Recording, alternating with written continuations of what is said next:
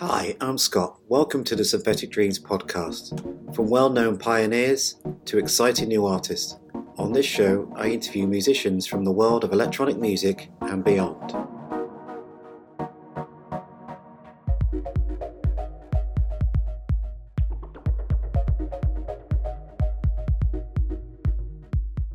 Hello, I'm delighted to be joined by two very talented European men on the podcast today. And that's Richard James Burgess and John Walters from legendary synth-pop band Landscape.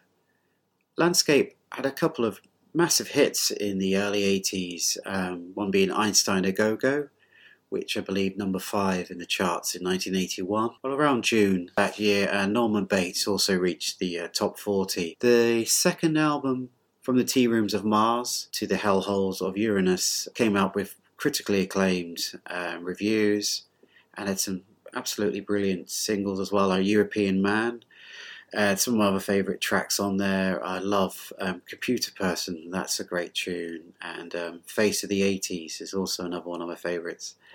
It was great to speak to the guys today to talk about this career-spanning box set that's due to come out on Cooking Vinyl. It's what I love about groups like this is that if you scratch under the surface, not only do you get some wonderful stuff that records that John has produced, but also Richard. We talk about this electronic drum kit that he co-invented. We speak a bit about producing the first Spandau Ballet albums and the single Cut a Long Story Short.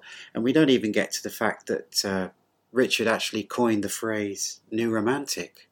So creating a genre name as well, and then even the bass player who's not on the interview, but he co-wrote the theme tune to The Bill. So there's all this wonderful backstory and solo stuff and things that they've been involved with. So they're really a talented musician. So it was wonderful to spend some time with them, and I hope you enjoy the interview too. So here it is, my interview with Richard James Burgess and John Walters.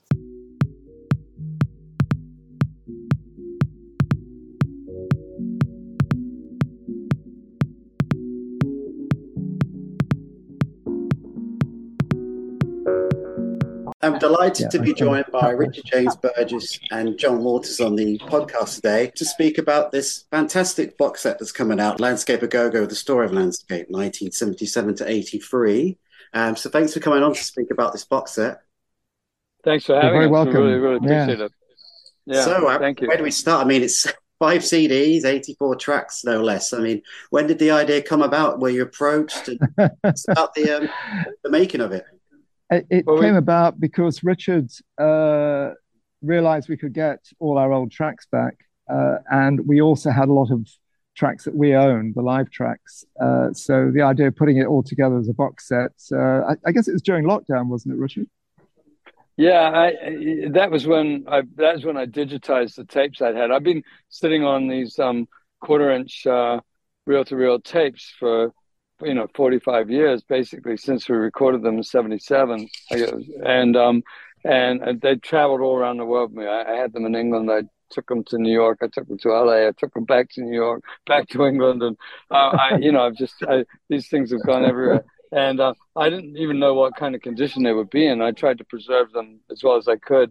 But then I was able to get the rights back from Sony for our 3 albums that we did for RCA, for which we were very grateful, I will say. And that, once we started talking about re-releasing those records, then we started talking about how to, what we could do with the live tapes. And initially, it sort of evolved over time that we would actually sort of integrate them in with this 5 CD box set. And we had to figure out whether we were going to do it ourselves just on the Event Horizon label, or whether we were going to go do a deal with somebody else. But in the end, we decided to do a license deal. We had a lot of really attractive offers, but we really liked Cooking Vinyl because they seemed to understand who we were, and they knew a lot about us, and they gave us a really great proposal. So we're pretty happy with that deal so far.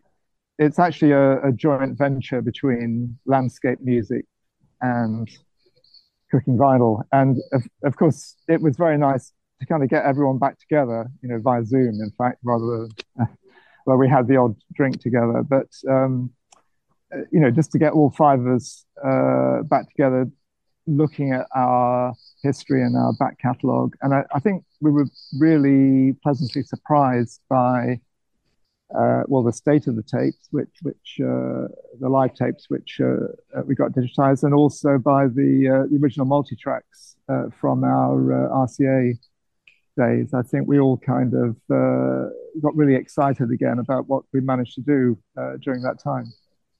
I mean, it's an amazing experience to hear yourself playing live from 45 years ago, and you haven't heard that stuff. You haven't heard that in 45 years. You've never heard it, because I would not play the tapes because they were those, mid 70s, early 80s, Ampex tape that was that had the sticky shed syndrome. So I knew that, we would have to bake them.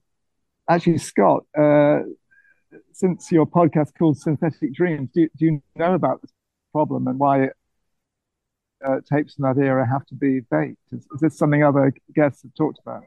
No, please tell us. A particular kind of tape from that era, which because they changed the glue they used, they became very volatile, and you can have the problem. You might play a tape, really valuable recording with orchestras and all sorts of things on it, and play it 20 years later, and the emulsion starts to come off. So in order to preserve the tape from that time, you have to put it in an oven at a low heat and bake it for, is it 24 hours, Richard? Or I think it varies, but it's quite a low temperature, and then that basically sort of means you can play it, but it doesn't stay like that forever. I mean, if you need to do it again, you have to bake it again. But my feeling with tapes is that you want to do the least amount you can. So we baked it once and transferred it. And I actually had the restoration engineer from Smithsonian Folkways, Pete Reiniger, who sadly died during the COVID pandemic. And he did it for us. And Pete, I worked with Pete for 14 years, and he's just like a phenomenal engineer and incredibly knowledgeable. So we're really grateful that he did such a great job for us. Yeah, he did such a great job, and it was a massive job too, Scott, because it's just, we've got this great picture from Richard of all these tapes piled up on a trolley about to be digitized. I think we used to do this thing of recording. We did a lot of residencies in London in the late 70s. Every Tuesday we're at Stapleton, every Thursday we're at Swan. And we would just record all those gigs. Richard brought his Revox along, had a pair of coincident mics, and the band had a good internal balance. So we were able to capture that. But you also get the sound of those rooms, those London pubs from that era, which is also quite an interesting bit of sonic experience. That'd be wonderful to hear. I mean, were there any tracks that maybe you haven't heard for a while that you were pleasantly surprised with, or had you known most of the material, or were there some things you went, well, I forgot how good that track was? I actually sort of when it was digitized, the first album, the Landscape album, kind of I'd always hated that album because I felt like it didn't quite capture our live energy, and somehow when it was digitized, it kind of got more of a sparkle to it, more vitality. And so I suddenly sort of rediscovered that. And I think tracks like Mechanical Bride on that track really, I mean, I can't get that damn song out of my head anymore, I didn't listen. I never listened to my stuff. I don't go back and listen to my things over the years. So hearing it all again was really, really amazing. Yeah, could imagine. Actually, it's funny you should mention that track, Richard, because I'm in the middle of an interview with Chai at the Electricity Club, who interviewed you about 10 years ago. Very nice guy. Yeah. And he asked me to sort of pick out a track. And I mentioned the Mechanical Bride because it's like the ultimate crossover track between the live landscape and the electronic landscape, because we were playing kind of electronic computerized rhythms that on gigs.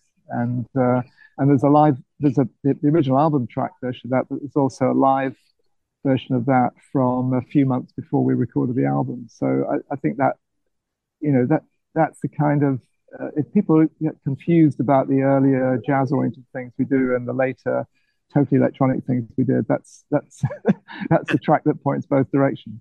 Fantastic. Yeah, I like that track. For me, was really transitional because it was called Mechanical Bride. I was trying to play it like I imagined a computer would play the drums, and I always thought that might be why Trevor Horn asked me to play on the Buggles album, because he used to come over from the Hammersmith Palais and watch us at the Swan, and he was really into precision and stuff like that. So and it has that feel about it. I'm also really pleased with how the live version from the box set matches up with the studio version. The studio version has more bells and whistles, it has more electronics on it, but the actual playing, I think, is really incredible from the whole band. Yeah, and Richard, you mentioned earlier about the fact you did this during the lockdowns. Did that make things harder with putting the box set together? Was it trickier because we were going through this global pandemic at the time to get this box set together? I don't think so. No, I mean, I remember Pete Reiniger, because Pete had some immune deficiency issues, and so when I took the tapes over to him, him and his wife and I sat on their porch in just outside of Washington D.C.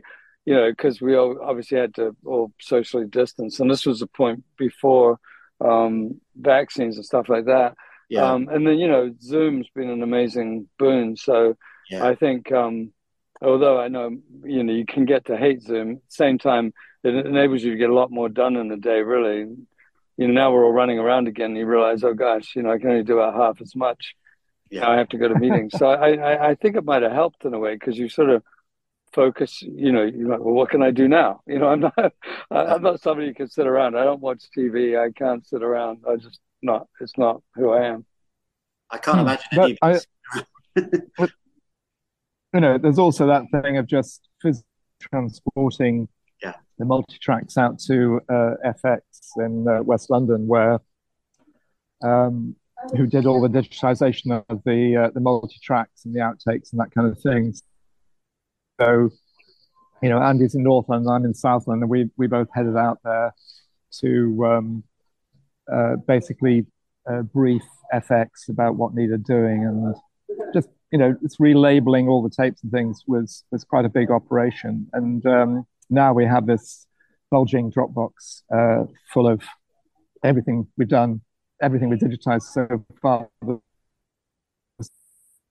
Things like BBC broadcasts and demos and things to digitize, but and we're also generating new material through remixes, instrumental versions. For example, the Einstein A Go-Go remix, which where Richard added some extra drums, and that came out just over a week ago. Our first single release for 40 years. Wow! I tell you what was amazing for me was how we sort of fell back into our old roles, because back in the 70s we were a DIY band. I mean, and didn't use that term back then, but we were. We had our own label, and we used to divide up the tasks between the band, and it's kind of somewhat organic. People would sort of fall into things that they were naturally good at. And when we had to do this again, I was really impressed and amazed. And, it was gratifying to see everyone just sort of picked up their little piece of it, and, there was a really collaborative effort. It's really great to work with everybody again after all these years. Yeah, I could just imagine. And also included is this wonderful 52-page book. I mean, how did you go about finding photos and articles for that? That must have been a job as well.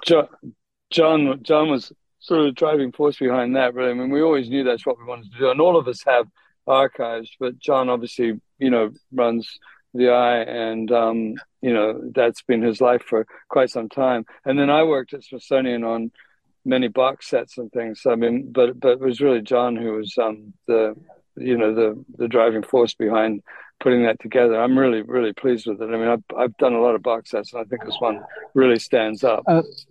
Yeah, I mean, I've actually been putting the archive together for 5 or 6 years. I mean, I got a young relative in to help me just organized everything several years before we even knew we could get the tracks back from Sony, because I felt it was valuable stuff, and so there's big scrapbooks, there's original photo prints. We thought we might get a lot of stuff back from the record company, but they seem to have lost most of the things. But we've also been back in touch with original photographers and John Warwicker, who did the original artwork. So, there's the booklet is actually only a fraction of what we've got in the archive, because we got John Warwicker, who did our sort of identity shortly after we did the Event Horizon EPs. John's first album cover ever was the first landscape album, and he came up with the logo and all the amazing graphics. And it's amazing, more than 40 years later, still working with the same designer who's now in Australia. So he and I had a long distance collaboration, putting everything together. And John did a pile of brand new artwork, which you can see on the cover, and you will see on the box when it's physically in our hands. Yeah. Art directed the whole package, and I just gave John access to our image Dropbox and let him choose what he wanted to use. So it could have been many different sorts of booklets, but we're very happy with the way John put it together. And he's now also designed a series of singles covers, which are going to be coming out over the next few months in the lead up to the box set. So it's also exciting, to see even more images come out. There's going to be a release of European Man next month with a totally different cover to the one that's on the original single. It's honestly, and I'm not just saying it because you guys are on, but it's probably one of my favorite tracks, not just electronic tracks, it's just one of my favorite tracks of all time. I always try and get on a playlist if I can, European Man. One of those tracks I just really love. Thank you. That was great. Actually that's that great was the to hear. First track. Yeah, it really is. That was the first track that we really sort of, when we made the switch from being an instrumental band to being a vocal band, and it started life as a, and correct me if I'm wrong on any of this, John, but it was a song I think I started called Route Nationale, and it was instrumental. Right.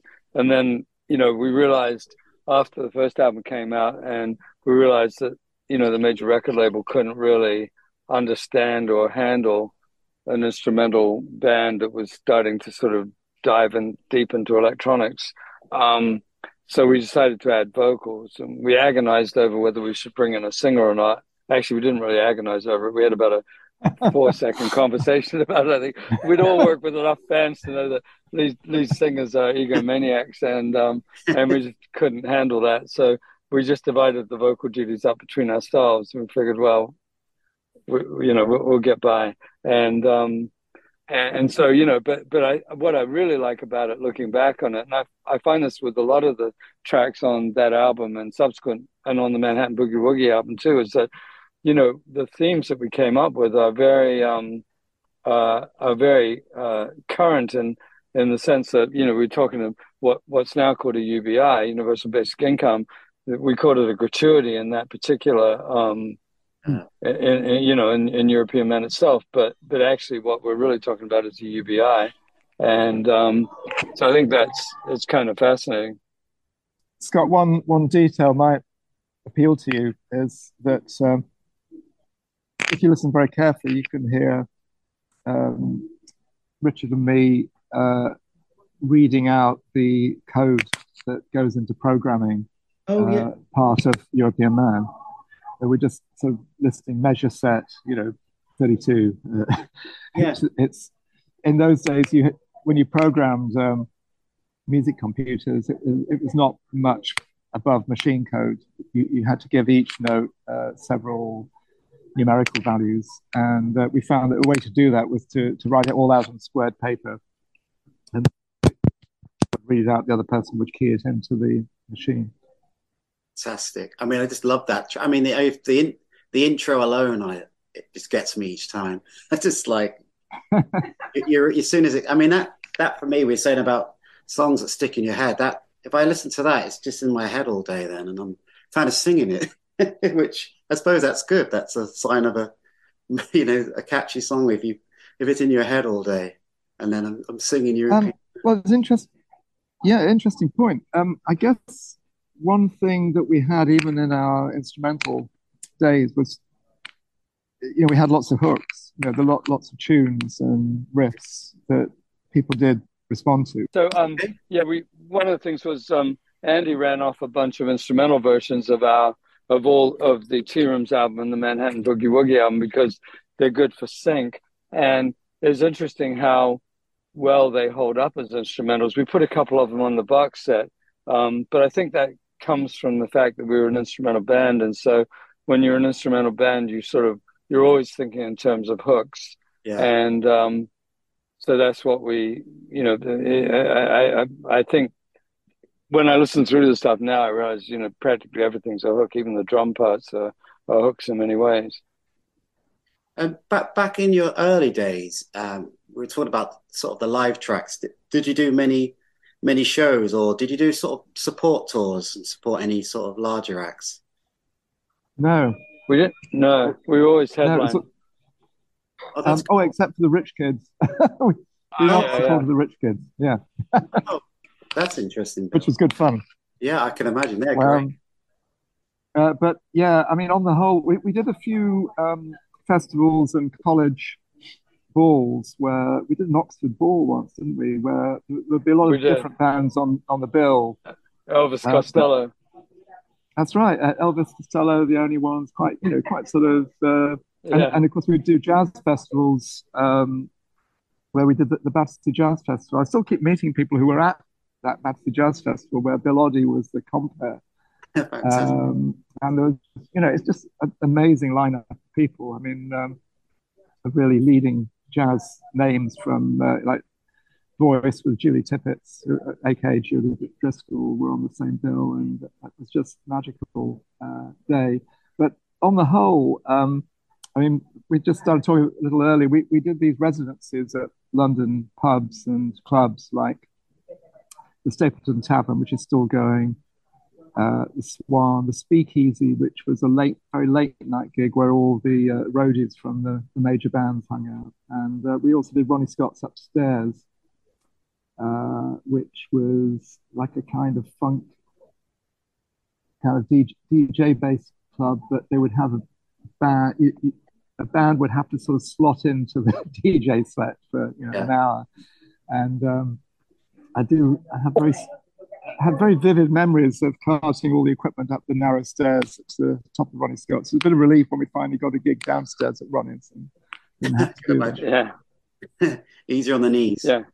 We worked constantly. There was a period of about 3 years when we were working 5 or 6 nights a week, and some of us were doing studio work during the day as well. So it was an amazing time, actually. I mean, I love playing. So yeah, I mean, it's amazing looking back to think how many live music venues there were, and also, we found it really difficult to get gigs because we were instrumental. So we really had to kind of push quite hard. But usually once a venue got to know that we could pull a crowd and that we were entertaining, then we did get either residencies or return bookings. And we did a lot of colleges and jazz clubs. I mean, there's one time when we would kind of, a typical week, there would be a jazz club, an arts center, a punk club, and a new wave club. Everybody had their different way of seeing us, and it seemed what we were doing was so unusual, it didn't really matter. We weren't typical jazz, we certainly weren't typical punk, but those audiences were prepared. I think there's a kind of openness at times that we could get away with. It was an amazing time. Yeah. I mean, we always put a lot of energy into the performance. The whole new wave punk thing, I think, opened things up for us. Even though we weren't remotely new wave or punk. And we used to call it jazz punk at the time. But I think, we also promoted our own shows. So we did like what used to be called the Music Machine and then it was called Camden Palace. I think it's Coco's now, right? And That's right. and we did like Hampstead Town Hall, Fulham Town Hall, places like that, and we'd book circus acts to open for us, so they wouldn't have to kind of disrupt our stage setup. And yeah, it was like, it was difficult because we had, because of all the electronics and stuff, which were, still pretty, they weren't as stable as they are today. It was better for us to not have another band on the stage with us. We had to move stuff around because you move that stuff around, a lot of times it doesn't work. That's a great idea. Yeah, it was great. We had fire readers and God knows, I think, didn't Pete used to book those, John? Well, we had there's a comedian called Fred Shovel, I seem to remember, Right. and Had to be. a great guy called Roger Ruskin Spear, who'd been in the Bonzo Dog Band, Yeah. who had a thing called, Roger Ruskin Spear and his Kinetic Wardrobe. But he was a one-man Right. show. Everything kind of packed into his tiny car with it's kind of comedy material, but he was a very good musician as well. And so we felt our audience would, it's the idea of having a complete evening's entertainment that didn't, it wasn't just a string of bands. It would be something really strong and would create a kind of atmosphere that people could enjoy. And then, and this was the time when we had our EPs out, so we could sell our EPs and T-shirts, and it felt like it's what in every indie band does now, but we were kind of inventing it because there weren't any other bands to emulate who were doing that kind of stuff and doing the kind of music they were doing.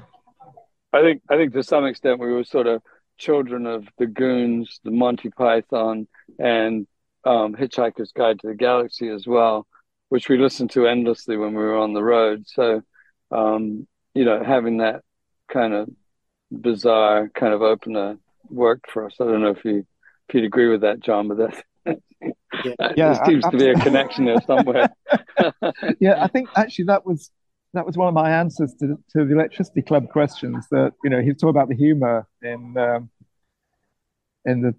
the songs, and I mentioned Hitchhiker's Guide to the Galaxy, which I think actually JJ introduced us to that. I think he had all the stuff on tape. Yeah, definitely. And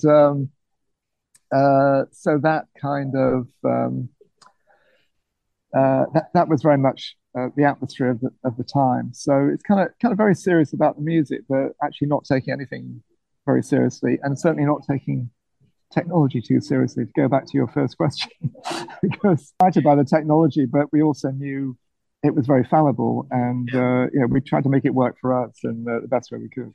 I was going to say, electronic music can sometimes be referred to as sort of, I don't know, cold or soulless, but there's definitely a warmth and a humor in your music. And like you said, you hit the point there. You're serious about the music you make, but I also felt there's a lot of fun in your music, which I thought that's the appeal I had to it anyway. Yeah, we definitely, we had a lot of fun. I think the band, was really enjoyable. And the other thing is everybody in the band is, everybody has a slightly different perspective on the world in the band. And maybe that's true with all bands, but this conversation in the car when we were traveling, because, you spend endless amounts of time in the car, or, moving around, or sitting around in dressing rooms and green rooms and stuff like that.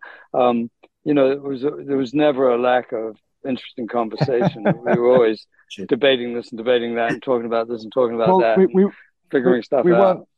We weren't one of those bands where we'd all been to the same school or grown up in the same street. Everyone came from really different places, and we'd come together through music, through going to jazz summer schools and being into experimental music and avant-garde music, and it wasn't it was a kind of coming together of five quite different life stories and perspectives, and then you become a band, and you have certain roles within the band, and then over time those roles change. And one of the interesting things which you can hear in the music actually of the story of Landscape is that once we were purely a studio band, we stopped playing live in the early 1980s.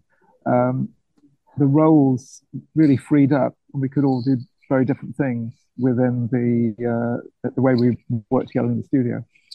Because I believe after that, both of you went into production work. Is that correct? Yeah, well, several of us did. I think Chris did as well. Andy and Pete stayed doing studio work, and I mean, it was sort of an inevitability, really. I mean, my first full-on sort of professional production gig was a consequence of the Tea Rooms album, because I had taught Rusty Egan to play drums. He'd stayed in touch with me. He was quite a bit younger than me, probably 10 years, maybe more younger than me. And then he called me one time and said, "You got to come down and see my club, the Blitz."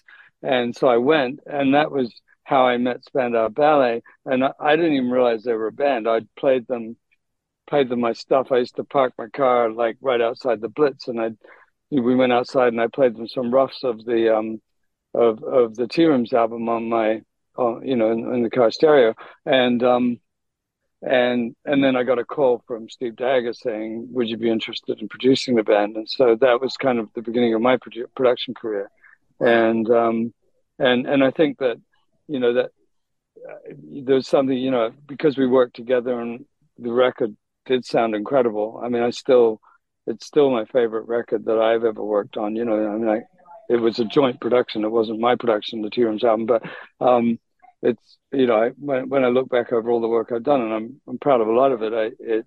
That's the one that stands out to me. I go, yeah, we just somehow everything just coalesced and became. I think it was because what I put it down to is everything we did on that record was kind of breaking new ground. The MC8 microcomposer computer. As far as we knew, nobody else had made a record using the MC8 at the time.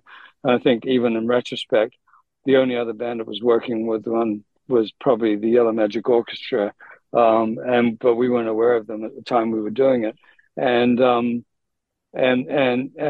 all the electronics was still in a sort of nascent state to some extent. There was no MIDI. We were 5 years away from MIDI still, and so you were limited as to the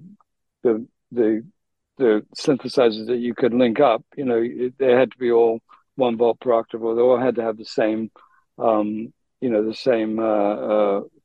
voltage per octave standard, which many of the synthesizers didn't at the time.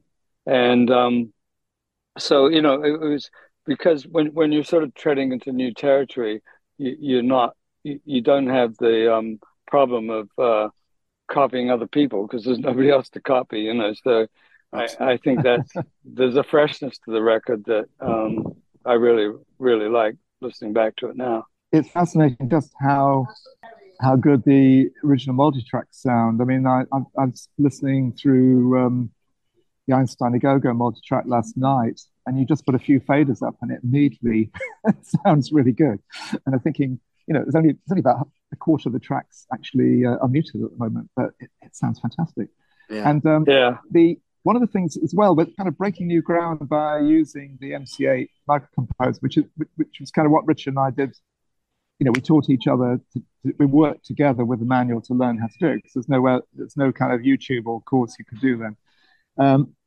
But then we started to, we'd bring in things that came from the older days of the band. So like you get this fuzz piano, which is the kind of amazing stuff that Chris did with his fuzz box and ring modulator on a Fender Rhodes piano, which people think of the Fender Rhodes as a very kind of mellow yacht rock kind of instrument, but Chris made it sound like nothing else. This monstrous sound. And then on Norman Bates, you hear these effects, this screaming sounds that are produced through bowing cymbals, which was an avant-garde technique that been in use for a long time, but something that Richard would do when he played with the Chord, which was the improvising trio that Chris formed in the mid-70s.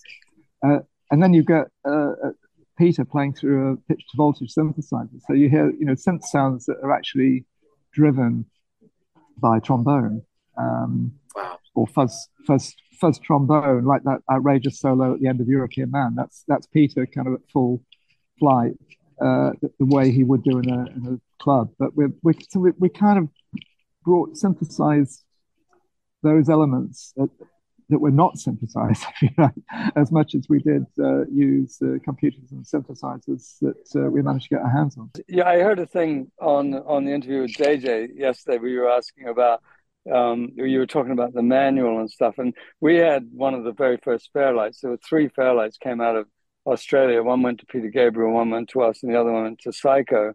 And I remember we got it. I mean, the manual was probably about an inch thick, 3/4 of an inch thick, something like that, and it was kind of typewritten. It wasn't printed. And I remember we got it into the music room in my house in Camberwell, and there was this thing where it said initialize Fairlight, and we were agonizing over this, and it was kind of late at night, and I realized, well, Australia is actually in now, so we called Australia, and he goes, "Oh yeah, mate, that just means turn it on." And it was like, I mean, you mentioned it on the interview, which I thought was quite insightful. That there was no YouTube back then. Nowadays you just Google it. How do you do this? But back then, you'd have to read the whole damn manual and sort of pore through it, and it was totally a pain. So it was the same with the MC8 and the same with, and the Fairlight and all the modular synths we had and the various different synthesizers. I mean, this was a time when polyphonic synths were just starting to happen, and so it was an incredibly stimulating time because your brain was like stretched in 15 different directions trying to figure out all this new technology. A, how it works. B, how to make it work with the other bits and pieces you had, and C, how to sort of utilize it musically speaking, as it were. So it was very exciting. I think the thing you brought up before about how our music was a bit warmer.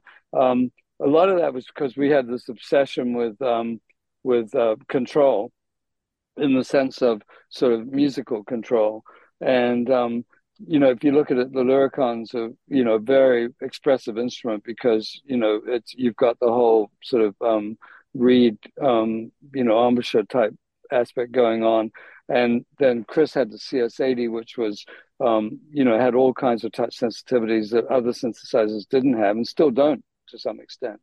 I mean, and the CS80 was quite a big breakthrough when Chris got that, wasn't it? Because it has touch sensitivity, aftertouch, and it has the strip, the slider strip to change pitch. And if you listen to tracks like Japan, you really hear fantastic CS80 comping using all those elements behind the front line of the band. Yeah, and that was important to us, that we still had some human element, because we liked all the stuff like Kraftwerk, but Kraftwerk sort of made a thing of the whole sort of automated, kind of non-expressive Germanic sort of vibe, and we wanted to sort of more of a we wanted to be European. Although we had heavy American influences, we were not trying to emulate Black American music. We were just using those influences, but at the same time, we did want to come across as European, but we didn't want to come across as kind of cold and mechanical. You could say that actually Norman Bates is pretty cold, but that's for programmatic reasons. Yeah, it's cold, but it's expressive, though. I mean, it's dark, I think, more than cold. It's dark, yeah. And actually, I always thought Kraftwerk was pretty funny. I went to see them at the Roundhouse, and I thought it was a great kind of deadpan sense of humor in what. No, I think they're hilarious. Yeah. They do have a lot of humor in there. Yeah, and it's great what they're doing now with the whole 3D visual thing. So I think they're very entertaining to see Kraftwerk at the moment. Yeah. Yeah. Oh, no, have you seen them, Scott? I've seen them a few times. Yeah. It's always good. I was going to say, because I'm just so impressed with you guys working with these old analog equipment, and you mentioned Richard about teaching Rusty Egan the drums. So we're obviously going to have to mention the drum synthesizer that you design, which is amazing. So if you could just tell the listeners a little bit about how you developed that drum synthesizer. Well, a lot of that was due to the band, because we would be stuck in a car for at least 4 hours. London to Manchester is 4 hours. Sometimes we'd go up to Edinburgh, which is or Glasgow, which was 8 hours, and even further, so you'd be stuck in the car a lot. And we'd just talk about this, that, and everything. And I remember we had a conversation about, I remember talking about why drums are still sort of in the caveman Stone Age kind of level of development, because basically there was still like a skin stretched over a hollow log, effectively. Bouncing that idea around, I'd sort of started developing this electric drum idea, which I still have, actually. I just never took it anywhere. And then I was thinking about, well, why jump to electric when we can go all the way to electronic? Because that's kind of where, we were moving out of the electric phase in general. We were moving away from the Fender Rhodes and the Yamaha electric piano and everything into pure synthesizers. This was right around the time when the Prophet 5 came out, which is the first polyphonic synth, and so on. So thinking about that, and I'd bought myself an EMS Synthia, which I'd gotten because I'd worked with Chris's band Accord, the synthesist in that, Roger Corkwell. He had a Synthia, and it was basically the suitcase or the briefcase version of the VCS3. And I'd been always trying to create drum sounds on that.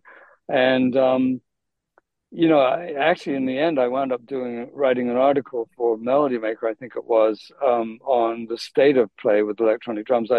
I'd used a thing called the Impact percussion on an Easy Street record, and nothing out there really did what I wanted. They were all sort of like sound effects. They all did that sort of boo, boo thing.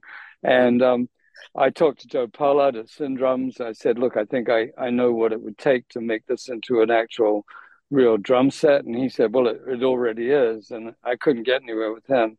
And then John had bought, the Lyricon from Musicade. So I went up there with him one day, and I was talking to Dave Simmons, who had a Syndrum sound-alike, look-alike device called the SDS3. And, I got a couple of those, and I took them home, and I was messing around with them, and I realized we really could make something that actually sort of replaces the drum set functionally. I didn't necessarily want it to sound like a drum set. I just wanted to have the same kind of impact that a drum set has. And so I sort of mocked it up, and I went up to St. Albans, and I showed him what I had. And actually, he had an ARP 2600 in his workshop, and we mocked up the sounds on that, and I showed him what my concept was, and out of that was how we built the SDS5. And actually, the entire Tea Rooms album, and I think quite a bit of Manhattan Boogie Woogie, but certainly the Shock stuff I did was all done with the prototype, which was, literally a piece of wood with a bunch of wires hanging off of it and components on it. So it was all very experimental. I mean, you had to have a soldering iron and a screwdriver present at all times. So that was very fun. I mean, it really felt like we were breaking new ground at that point. Well, it's fair to say that it certainly shaped, I'd say, the sound of the 80s. Everybody was using that. It's just fantastic. That's right. Actually, I think the hexagonal shape was your idea, wasn't it, Richard? Yeah, it was. Yeah, I mean, I was driving up to New Orleans one day. St. Albans one day, and I'm in the wrong country here.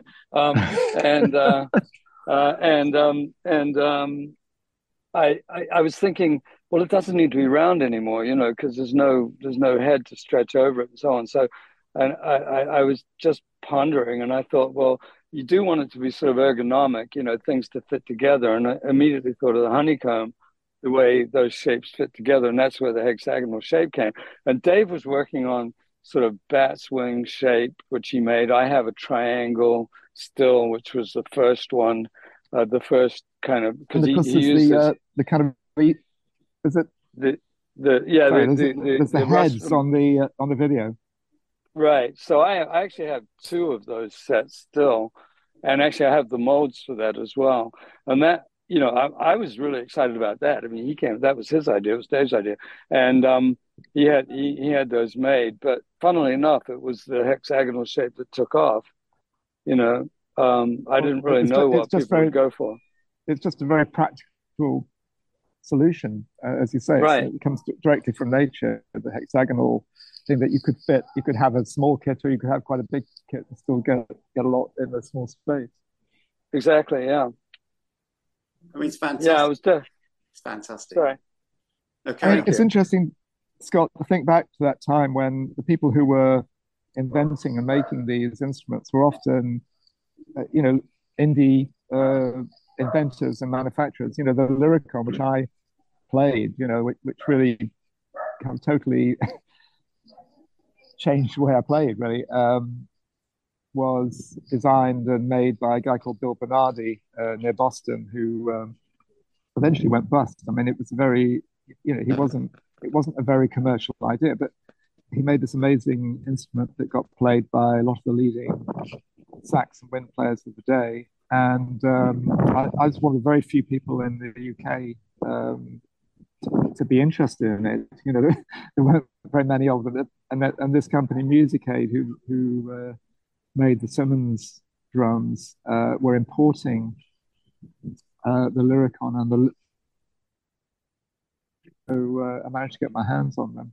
And that's, that was towards the end of our period of playing live. So when you hear the live tracks from Norwich, which are on the first disc of the box set, I've already changed from initially, playing saxophone through wah-wah pedals and things to playing Lyricon.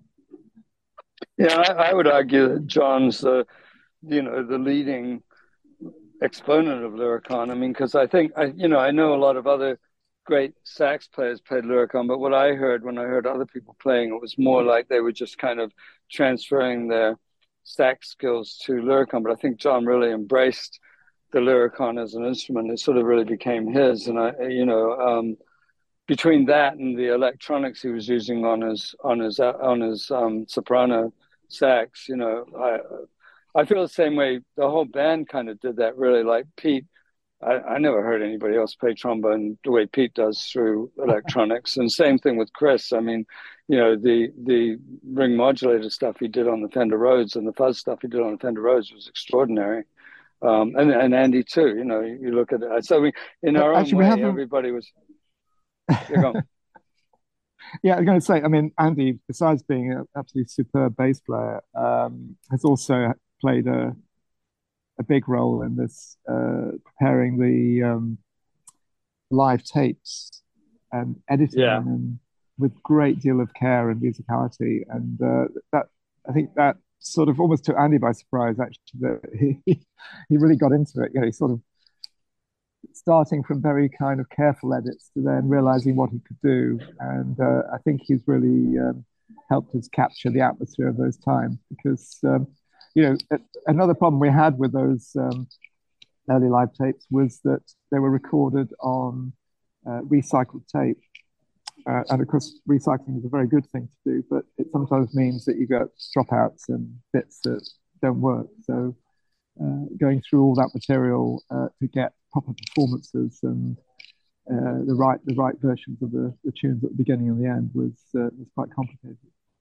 Yeah, I mean, the other thing about the band at that time too, we were a DIY band, but DIY was like everything. So we basically built our own PA system. I mean, we won these Vitavox PA speakers in a competition, which was amazing for us because they were incredibly high fidelity. But then we had to there were no amplifiers with it, and so we actually strapped together two 16-channel consoles to make a 32-channel mixing console, and then we ran them with quad 405 hi-fi amps that we used as monoblock amps, and so it was we were pretty deep into the electronics. I remember sitting up at Andy's house wiring up transformers to balance because we bought these 16-channel unbalanced consoles, and when we put transformers in the outputs to balance them so that we could run a 100 or more foot snake to the stage. Otherwise, you'd wind up picking up all kinds of hums and things like that. So it was exciting times. We were making this up as we went along. I mean, it's just I've really enjoyed our conversation today, but probably coming to the end of the interview, and I just wondered, as we talking about the sort of the here and now, obviously we've got this wonderful box set coming out, but what other plans do you guys have for the rest of the year? I mean, are any sort of plans to play live gigs or anything like that, or are you going to see how it all goes? I think see how it goes. I mean, I would love to do some live stuff. Everybody's busy though, and you know, different people have different obligations and different opinions. So I think we definitely, we work. It needs to work for everybody. So we'll have to think that through. But I think right now what we've been focused on is getting this stuff out, and we have a lot more material is the thing. So if we can launch, the Tea Rooms album and the 5 CD box set, there's a lot more that we can do after that, even just with recordings. And I think that's our first focus, really, more than anything else. I look forward to these releases when they're out, and I just want to take this opportunity to thank both of you for taking some time out to speak to me for the podcast. It's been a pleasure, Scott. Thank you very much. Appreciate it. Very, very nice to talk about these things. Just occurred to me, you're saying we're working with these old analog instruments. Of course, when we were working with them, they were new cutting-edge analog instruments. Yeah. That's a good point, actually. Yeah. I'm always amused by that. I remember unboxing my drum set from Pearl, and it was absolutely brand new. It was so exciting, and now I look at it, I still have it, and it's a vintage set. I could put it online and sell it as a vintage set. I think that says a lot about me too, I guess. Thanks again for coming on. Truly appreciate it. Thank you so much. All right, we'll look forward to hearing more of your podcasts as well. Thanks very much. Thank you, guys. Thank you. Really appreciate it. Take care, Scott. Bye-bye. Take care. Bye.